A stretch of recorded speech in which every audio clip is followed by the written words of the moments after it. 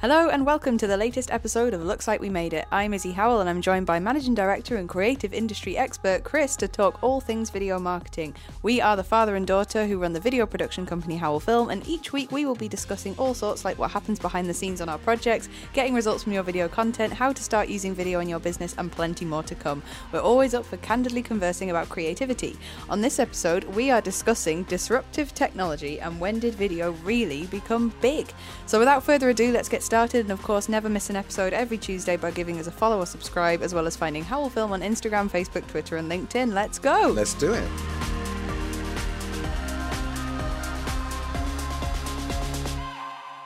Excellent. Well, firstly, I would say you should record that intro. Because you say it every week, and I get better at it every time. Your face has gone purple, so yeah, I get better at it. It's good. It's like it's like when opera singers train to go on the stage. Okay, so disruptive. Disruptive. Disruptive. Are we disruptive? No, but that sounds like almost like slightly negative. But I know what you mean. It's technology, I guess, that shakes things up a little bit and has really transformed the marketing world, if you will. Well, it blew it open. Smashed it open. What would you class as disruptive technology? Well, I suppose YouTube would be sort of like, whereas something that didn't even exist before, no one even thought of it, and then now it's kind of like central to everything. I mean, I suppose, and then you get onto kind of social media and all the kind of the real big ticket stuff. I suppose disruptive is anything that kind of changes the status quo, anything that comes along and just takes a big hammer and smashes the old way things were before and makes something new. Well, I guess when it's saying as well, then when did video really become big? I guess part of that, I was thinking about the fact that, yes, things like Instagram and Facebook and all the social media platforms that we use have been around for, I don't know, just over a decade now for Instagram, I think, and then Facebook was a bit earlier. But like Instagram initially was only a photo-based platform and you couldn't put videos on it. And I remember it was quite a big moment when you could actually put videos on Instagram, and now Instagram is almost entirely a video platform. But you're looking at this as a youngster because you're jumping in instantly with Instagram and all the rest of it. I think we need to rewind way back. I think that video and, well, actually not video, but the moving image has been really important as a tool since it was invented. I think if you look at the power of, the power of the kind of like, early doors black and white films, right the way through to the power of cinema, and it was always a draw. It's just that you used to have to get off your backside and go and sit in a seat and watch it. And all people always talk about how they'd sit in the cinema, they'd watch it. They'd watch feature after feature after feature, and the news. You got your news via the cinema, and then obviously later on when TV came into the home, these are really, really powerful tools. These are incredible changes that they're message delivering, content delivery platforms. That each incarnation of the moving image has had a dramatic impact on society, a dramatic impact on the way that people digest that information. So you could argue that it's almost like a natural progression, that the way that the moving image and film and video and all this sort of stuff dominates our life. It's just almost like it was almost bound to happen.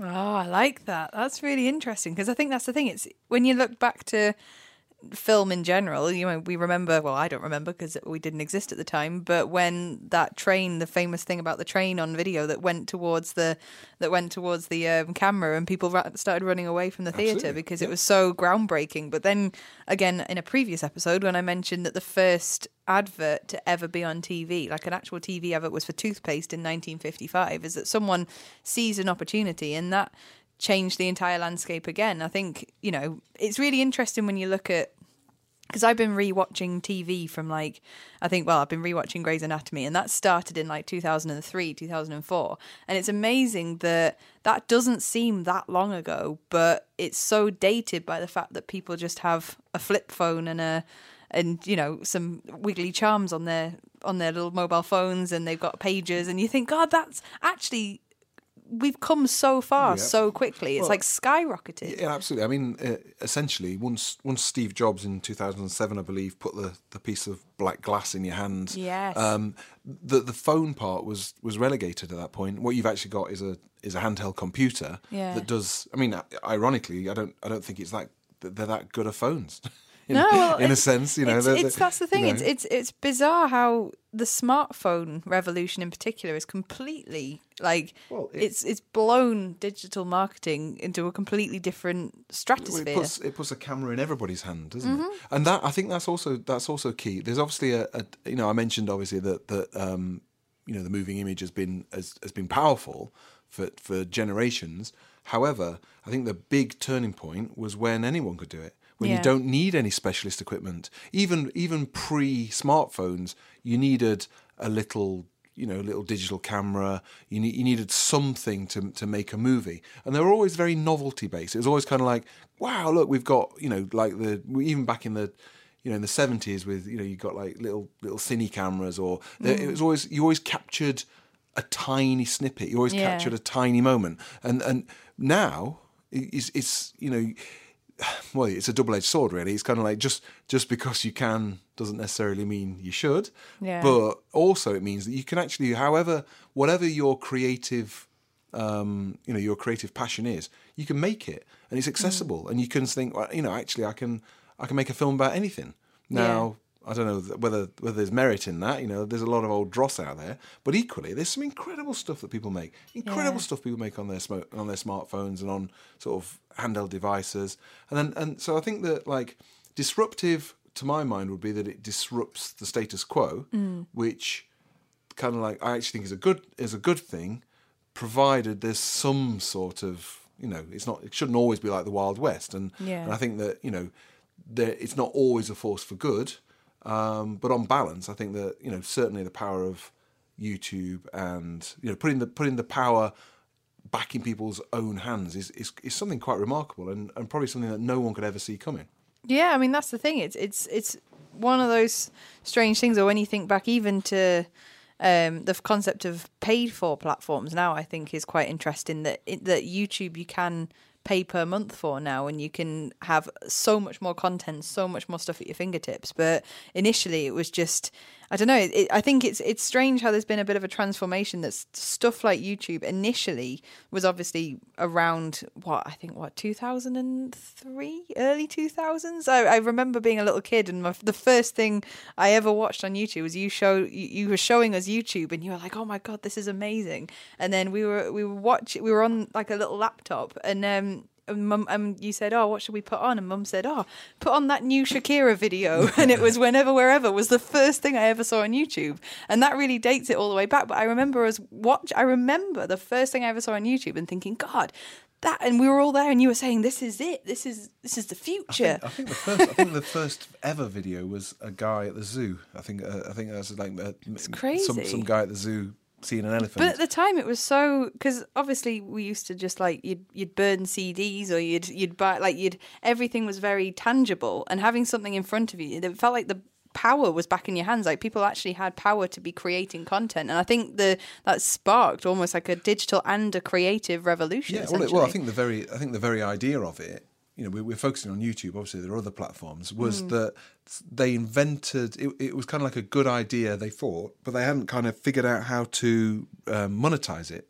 No one had said, actually, what we need to do now is sort of sell advertising, sell highly targeted advertising, and that kind of came along at a later date. And I think a lot of naysayers at the time said, well, this will never catch on because they can't see where the revenue's coming from. And I think it was only when these sort of long-term boffins said, actually, no, we can monetize it. And it was interesting, you were saying, there is a subscription-based option for YouTube, but essentially what that does is it gets rid of the adverts. So what you're buying a more pure experience, whereas back in the day, that's how it was. So, but it's strange because you have to almost pay to go back to that initial point. It's very odd. But so the part of this discussion as well is, when did video really become big? And I think that coincides quite nicely with when did really companies and industries like ours start to go in this direction. Like, I can't imagine, obviously when Facebook and stuff started to begin, people you wouldn't have dedicated video marketing companies that didn't go outside the realms of TV. I think in industries and companies like ours started to come out the woodwork around that time. I think it's a bandwidth revolution. I think that video. That sounds like a band. Yeah, I think that video became big.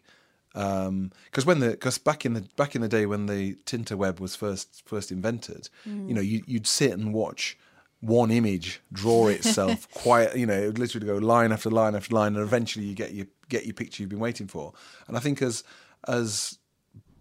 that speed element improved, and then designers thought, well, actually, we can do more with imagery. And then suddenly it was going, hey, wow, we can whack in an iframe in here from YouTube, and wow. And I think once it became possible to properly watch video content online, that was the first revolution. And I think that once the G technology for mobile phones kind of came on stream as well, point. I think that was the way that people consume video, because it used to be that even relatively recently, if there was video content, you wouldn't watch it on your phone because your supplier would have, your provider would have cost you about £1 million, and B, it just wouldn't play. It'd take forever to play. So again, that notion that it just works and you can watch stuff, and and I think I think in a sense that the revolution is keeping pace with the technology. I agree, and I think that's the really interesting thing that It's a bit like I've noticed, particularly when it comes to social media, because that's the more side that I know better, is that is the way that it almost acts a bit like stairs as it's gradually going up. So Instagram will throw in, you can use video now, not just pictures. And then it goes along like that for a little bit, and people do that and put some wacky filters on everything, and that's just how it looks. And then there's another big step up, and it's things like, oh, your videos can now last more than 30 seconds. And you go, ooh, okay, that's interesting. There's a whole other level there. And then after that, it goes up again around the pandemic, where TikTok then comes in, and Reels come in, and stories come in, and all of these extra things, where now there's about 7 or 8 different ways that you can share content on one platform, video content on one platform. And you just think, what's the next step up? Is it going to carry on like this for a bit longer? Has the pandemic meant that people can have this kind of creative homemade thing again, or where's it going to go next? Well, that's my question. Firstly, I mean, I've got, as you know, I'm a crusader for the notion that content is king, and as I say in every episode, like I've actually already said it in this episode. just because you can doesn't necessarily mean you should. Yeah. And I do think we're gonna. If I was going to look sort of crystal ball kind of in the future, I think that people are going to become a bit more discerning again. I think that I think that quality is gonna is. I think that there's so much stuff. Wheat, so much chaff. Sorry, that the occasional bit of wheat will really show out. Yeah. There's millions of analogies you can use for that. But I think that I think that quality is going to be. Because at the minute it is very quantity. Because I obviously keep an eye on Instagram Reels, and I enter into that never ending scroll sometimes because I want to see what's trending. I want to see what's going on, and there is a lot of rubbish out there that you have to really troll through to find the golden nuggets. Absolutely, and also about delivering a message in a concise, clear, and appropriate way. I think that one thing that whenever I watch anything online. And it's perhaps not been put together by a professional video content creator, is that it's just really, really long. And people, we know because we do it for a living, we do it commercially, that you've got to be brutal with your edits. You've got to cut like mad, and only the prize stuff makes the grade. And I think you can still massively tell the stuff that's been put together by not necessarily professionals, but certainly people who understand the importance of the edit. And then there are other stuff where the production values are good, the people producing it, you think, wow, that is incredible that you're making that in your own home or whatever. But ultimately there's always that fallback where you think, oh my God, get a move on, man. Yeah. It's like, it's really hard work. Well, that's sorry to interrupt, because you said editing and I just went, ooh. Yeah. But yeah, I think that, and I think because when you are going through Instagram Reels and TikTok and that kind of realm of short, snappy content that basically casts the net really wide, and you just basically, every video on Reels is a bit like a message in a bottle. You just kind of cast it out there, and wherever it ends up, you hope it sticks and someone likes it. But and that can be a bit hit and miss. Sometimes you can get thousands of views, sometimes you can get 3. It really depends on the algorithm.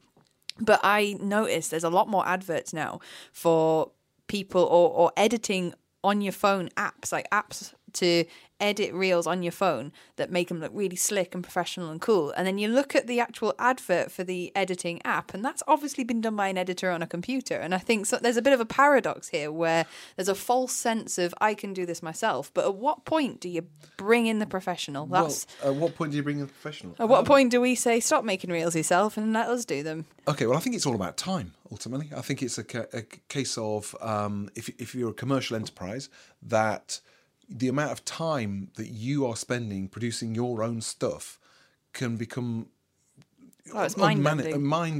And as we all know, filming and editing and production and pre-production and post-production and all the rest of it is a time black hole, and it's only when we're in front of a client and we're saying, well, this takes this time, and you actually lay it out, that they go, wow, that is quite a big deal. And anybody who's tried to make anything themselves, I advise everyone to try and make stuff themselves, because it's a great thing to do. To do it properly. It takes time. It's time hungry. This is a machine, and that burns time. It's only when you've done it a lot. Like editing is obviously something that I've done for years, and it's something that I know now by doing it for years what takes longer, what does take time, how you end up in that time black hole. So what we're saying here basically is that, from a commercial perspective, if you're a business, large or small, there's a tipping point where doing it yourself, you either don't deliver the standard of message in terms of the look, the feel, and the consistency, because that's another important thing. Well, that's it. It probably looks easier.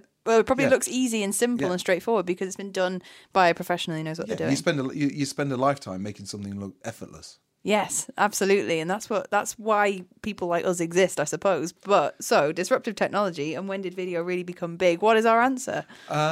Video hasn't even begun to peak yet.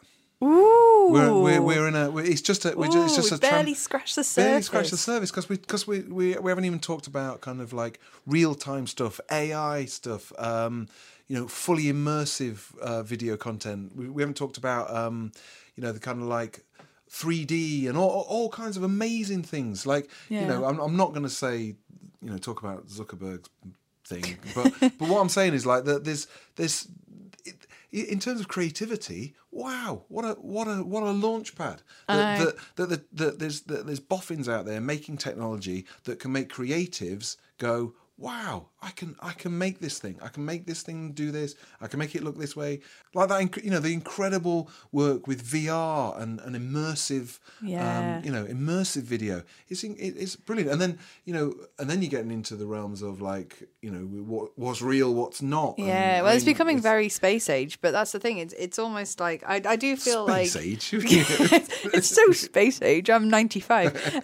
Well, it's basically, I think that we are. It's on a constant crescendo. It's constantly going up. And I think that we are only just in the middle of that. It's going to keep going and it's exciting to see what's going to happen next, because companies like ours that like to sort of keep an ear to the ground on what's going on. Even when we started, things like TikTok didn't even exist. And, the landscape for video marketing is always changing. Carry on. And what I would say is that we're very excited by all this. We are very excited by this. What I will say though is it still doesn't alter the fact that the essence of good design remains the same. The essence of good design and the essence of good creativity is still that you could take away everything that's superfluous, and what you're left with is visually appealing. The essence of good design is not what you add. It's what you don't add. It's that kind of clean lines, clean message. There's a purity to good design and good creativity that is lost on people who haven't got it. And I don't mean that in an arrogant way. It's not. You can't rely 100% on technology as well.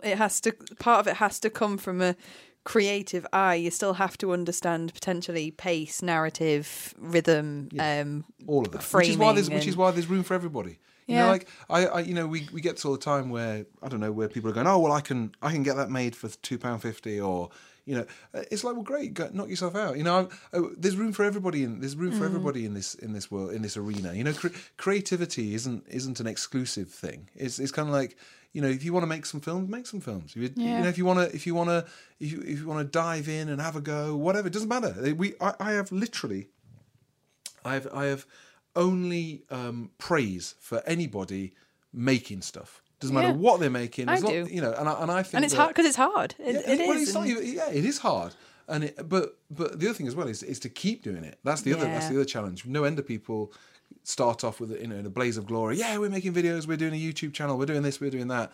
2 weeks down the line, it's like, oh wow, this is hard work. It's hard work. So, final question to end this off. Right, that was quite a ranty one, wasn't it? Yeah, you're still on that soapbox, so I'm going to keep you on it for this question. Go on. How easy is it, in your express opinion, to tell a story in 30 seconds? Is it easy? Well, you don't have just 30 seconds to answer this, by the way. well, that's the power of brilliant advertising, isn't it? I mean, most TV adverts, as we know, are 30 seconds long, and you can tell a hell of a story in 30 seconds. But it's all nuance. It's all about kind of like you can use, you know, all the tools at your disposal. You can use to build the narrative. So it's not just about, you know, you can actually create characters. You can use the power of music. You can use the power of visual aids, text. You know, a look. One look from a child can instantly evoke scores of emotions, and that's what humans.